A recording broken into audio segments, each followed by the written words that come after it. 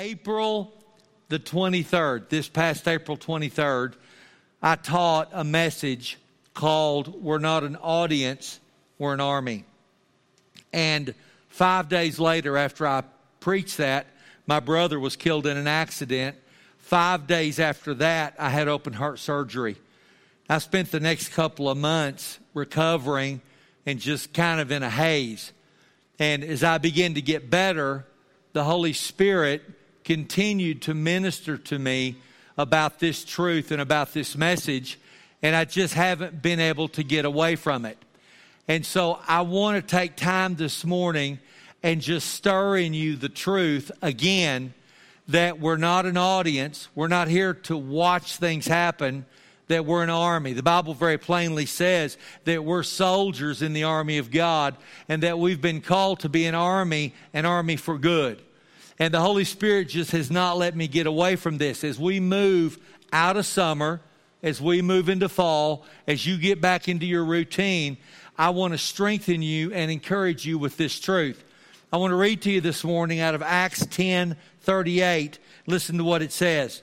It says, how God anointed Jesus of Nazareth with the Holy Spirit and with power, who went about doing good. Now, I want to stop right there just momentarily. Don't miss this. It says that Jesus went about doing good and healing all who were oppressed of the devil, for God was with him. Here's the first thing I want you to see. Now, I want to encourage you in. Okay, we're not an audience. Now, I don't know what kind of church you grew up in, but I grew up in a church where a lot of times, and I'm not blaming anybody, but a lot of times we went to church to watch people do ministry. We went to watch the clergy. We went to watch the choir director. We went to watch people do what it is they were called to do. And sometimes we kind of felt like spectators.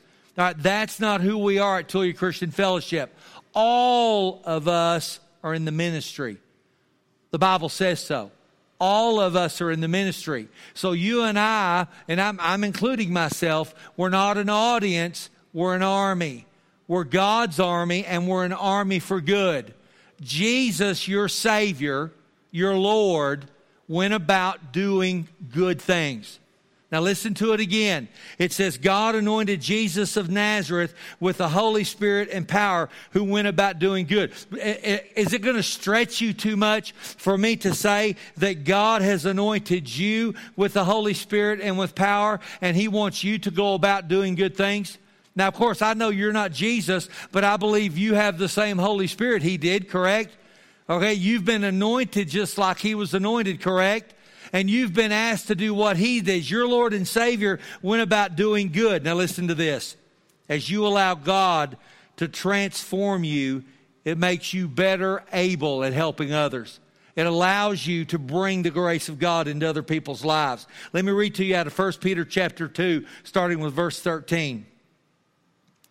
Submit yourselves for the Lord's sake to every human authority, whether to the emperor, now we know we don't have an emperor, we have a president, as the supreme authority, or to governors, we have governors, who are sent by him to punish those who do wrong and to commend those who do right. Now, I want to bring this to you in context. Here's what I want you to see. You know what the Spirit of God is saying very simply? That authority is of God. Governmental authority is of God. And the Bible says that you and I are supposed to submit to that governmental authority. And actually, the Bible says very plainly that you and I are supposed to do one thing when it comes to governmental authority, and that is we're supposed to pray for them. That's what the Bible says to do. That you and I are supposed to pray for those that are in authority, that we will lead a godly life in all quietness. It says that. Now listen to the next sentence. He says, for it's God's will that by doing good, you should silence the ignorant talk of foolish people. Hey, does anybody in here know any foolish people? Yeah, boy, some of y'all raised your hand pretty fast, right? Okay, now if you're young, parents don't take that personally, okay? The kids are like, man, I know some foolish people, right? Okay, now how many of you would say that other people would raise their hand and include you in their group of foolish people, right? Okay, now listen to this. Don't miss this. It says, for it's God's will that you do good. Now, this is so simple. I mean, I'm not laying anything heavy on you today. It's very simple. There's not a Christian in this room that would not say, Pastor, I want to be in God's will. I want to be in God's will. Listen to what it says. It says it's God's will that you do good. Now, it doesn't say be good. Don't miss this. It doesn't say be good. Well, God wants me to be good, right? No. It says that He wants you to do good. Do good, and that when you do, you'll silence the ignorant talk of foolish people. What does that mean? Well, that's those folks in your life that just quite don't know about you. You know what I mean by that? That person that, they heard that you're a Christian. They heard you go to Tulia Christian Fellowship, but they quite don't know about you. Well, it says right here that if you'll go about doing good things, if you'll recognize that you're part of God's army and we're an army for good, that when you do that, it's going to silence your critics. It's going to silence those who don't quite know about you. Listen to the next thing it says. Live as free people.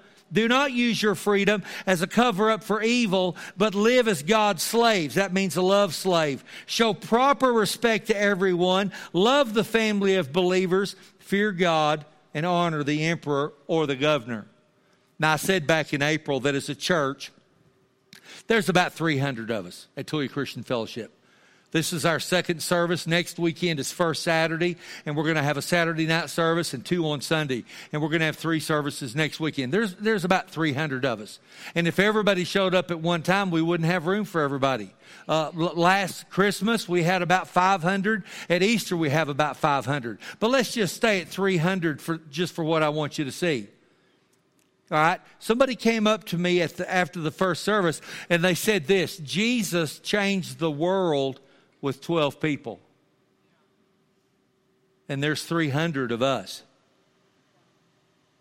And if we recognized that I'm part of God's army, an army for good, and we go out of this place today and we take the goodness and the grace and the love of God to our jobs tomorrow, we take it to our homes this afternoon, we take it to our friends and family, think about how many people have the potential to be changed. If every one of you did one good thing this week, and many of you do way more than that, but if you did one good thing, 300 different people are going to be impacted. Now, don't miss this. We're a force for good. As a church, we're a force for good. Listen to this. Stop praying small prayers. What do you mean, Pastor? You know what I mean. You pray for us 4 and no more. Now, I do a lot of praying for us 4 and no more. Actually, it's not 4 anymore. It's 7, I think. I pray for us 7. I do a lot. Listen, you're supposed to pray for your family. God's called you to that. There's nothing wrong with that. But stop praying small prayers. Let me give you a simple example. I know 6 young pastors that pastor 6 different churches. And one of them's in Canada. There's a couple of them in El Paso. They're in Hamlin, Texas. They're in Midland, Texas. I know 6 pastors, young pastors. And every single week I pray over them. This morning in my quiet time, when I got up and had my coffee, I lifted those 6 pastors by name, their churches by name, and I prayed over them. And I prayed that they would be strengthened, that they would be encouraged, and their hearts would be filled with faith. Do you know why? Because I want my prayers to be bigger than just Tulia Christian Fellowship. I want my prayers to be bigger than just Tulia and Swisher County. Now, I pray over this all the time, but I want my prayers to be bigger. Okay, we just prayed over the hurricane. I don't know about you, but that can seem a little overwhelming to me. Lord, move on the hurricane. And we know how widespread the devastation is, how large it is, how big it is. And we can think sometimes, I feel really small when I pray for the hurricane. It almost maybe doesn't make any difference. But here's the difference. We serve a really big God. Amen? And so when we pray that God moves in the hurricane, when I pray for other young pastors who are pastoring churches, my prayers are bigger than they were before. Can I encourage you? Stop praying small prayers. What if you picked out one person and you begin to lift them in prayer? Somebody you've never prayed for before, and you begin to pray over them, and you begin to ask God to touch their lives and change them. If every one of us did one person, let me read you another verse. Listen to what it says in Galatians 6, verse 9. I love this, by the way. Let's not get tired of doing what's good. Again, I'm trying to keep it pretty simple. I believe the Holy Spirit's trying to keep it pretty simple too. He says what? Don't get tired of doing what's good. Don't get tired of doing what's good. Can I say to every teacher in here, don't get tired of doing what's good. Can I say to every Power Kids and Ground Zero volunteer, I know it's all good today, but in 3 weeks you're going to be ready to kill them. Right? Yeah. Don't get tired of doing what's good. Don't get tired of doing what's good. At just the right time, you'll reap a harvest of blessing if you don't give up. Oh, isn't that good? Can I encourage you not to give up?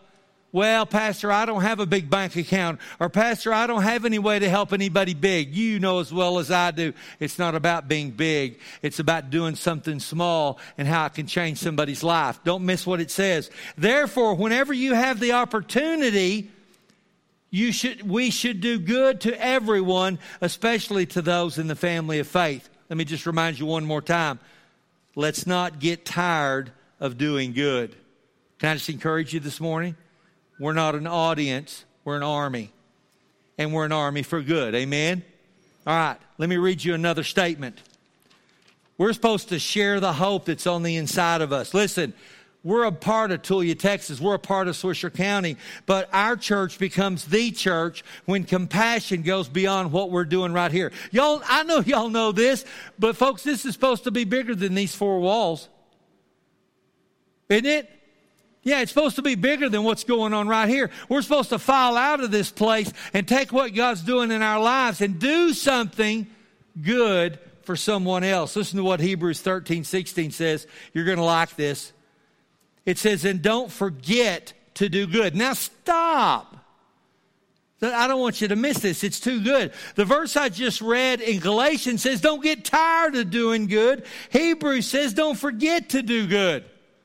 Don't get tired and don't forget. Now I know how you are. You're just like me. You have days where your knuckles are dragging, right? You know what I mean? Your knuckles? They're dragging. I can't get down that low, okay? But you're tired. And sometimes we can get in that place where we don't care anymore. But the scripture very plainly says, don't get tired and don't forget to do good, to share with those in need. These are the sacrifices that please God. Now, gosh, don't miss this. It says that when you do good and you help somebody else, it pleases God. I don't know a Christian alive that doesn't want to please God. I know many of you have even asked that question of yourself. How do I know if my life is pleasing God? It's very simple. Are you doing good for somebody else? Hey, I wonder what the will of God is for me. Well, I just read to you the will of God is that you do good for someone else. Now, we're talking about the will of God, and we're talking about you pleasing God. How do I please God, Pastor? By doing something good for someone else. By being an agent of good. By being a part of God's army that's good. Now let me show you some very simple things. These are silly. They're almost too simple, but here it is. The first one is smile first. What do you mean, Pastor? Well, when you make eye contact with somebody, smile. What's that about? It takes less muscles to smile than it does to frown. Some of you need to tell your face right now. Smile, amen? All right, the first thing is to smile. The second thing is say hello first. Hey, how are you? Man, it makes all the difference in the world. Pastor, that doesn't make any sense. Yes, it does. Smile first, say hello first. Then the third one is take time. What do you mean? Take time to talk to people. Take time to reach out to people. I know all of you are in a hurry. All of you have things to do, but take time. All right, the next one, the last one, is to honor favor. What do you mean? Well, the Bible says that God's favor is on us. How does that work? Well, that means people want to help you and want to do things for you, and sometimes there's no rational reason why. You're in line trying to get into traffic.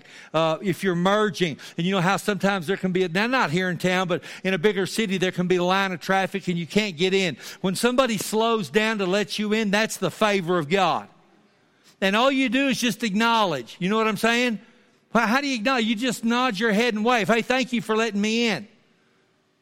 All right, now don't miss this. Smile first, say hello first, take time first, and honor favor. Listen, small steps make big impacts. We're an army for good. We have an opportunity to impact our friends, our neighbors, our family, Tulia, Swisher County. We have an opportunity. Let me read to you out of Psalms 37. Psalms 37, 3 and 4. Trust in the Lord and do good. Then you will live safely in the land and you will prosper. Take delight in the Lord and He will give you your heart's desire. Let me read it to you again. Trust in the Lord and do good. Don't forget to do good. Don't be too tired to do good. Trust in God and do good. You'll live safely in the land and you'll prosper. Take delight in the Lord and He'll give you your heart's desire. Now listen, I'm not insinuating this morning that maybe God's unhappy with you, because He's not. He's not. Okay, I'm not saying that God's mad at you and you've got to do something so He's not mad at you. It's not true. I'm in Walmart yesterday and I'm picking up a few items, and there's a lady behind me checking out, and she has a basket with 3 boys. And the boys, I think the oldest one's maybe 10 or 11, and they're kind of pretty close to the age. And her basket is like loaded. I mean, it's just loaded. And I didn't see a man with her. He's probably working his 3rd job to buy groceries to feed them 3 boys. And so while I'm in line, I'm kind of looking back at him, and here comes one of them, and he's holding 3 little cans of bean dip. Okay, y'all know what bean dip is? We eat bean dip at my house, okay? My wife loves bean dip. Now, I know it's nothing but grease, but she loves it. Well, it comes in different sizes. Well, this boy's holding 3 cans, the little cans, and he's kind of got them stacked, and he's making his way toward the basket. Do your kids ever do that? I try to do it to Vicky. It's like, man, I'm going to sneak something in the basket, and when we check out, she always sees it. So he's moving in for the kill, and one of his brothers says this, "No, she's mad." I burst out laughing. And I'm bad anyway because I talk to everybody, right? She kind of looked at me and I thought, oh, she is mad. She is mad. Have you ever tried to, when you were a kid and you needed your parents to let you do something, you always gauged what kind of mood they were in, right? You knew, well, that's what this boy did. See, he misgauged her mood, and he's trying to sneak in 3 cans of bean dip. I almost thought, give me that bean dip, I'll just buy it for you. But I knew I'd get in trouble with her if I did that. Now listen, that's not how God is. I'm not asking you to become an agent for good so God will be pleased with you. He loves you, and He's proud of you, and He's glad that you're His child. But what we do is we move out of that thing of being an audience, and we stop watching ministry and we start doing ministry. And we recognize, I'm not too tired to help somebody. I'm not going to fall into that. I'm not going to forget to help somebody. And then the 3rd verse says to trust in the Lord and do good. And it says that you'll live safely.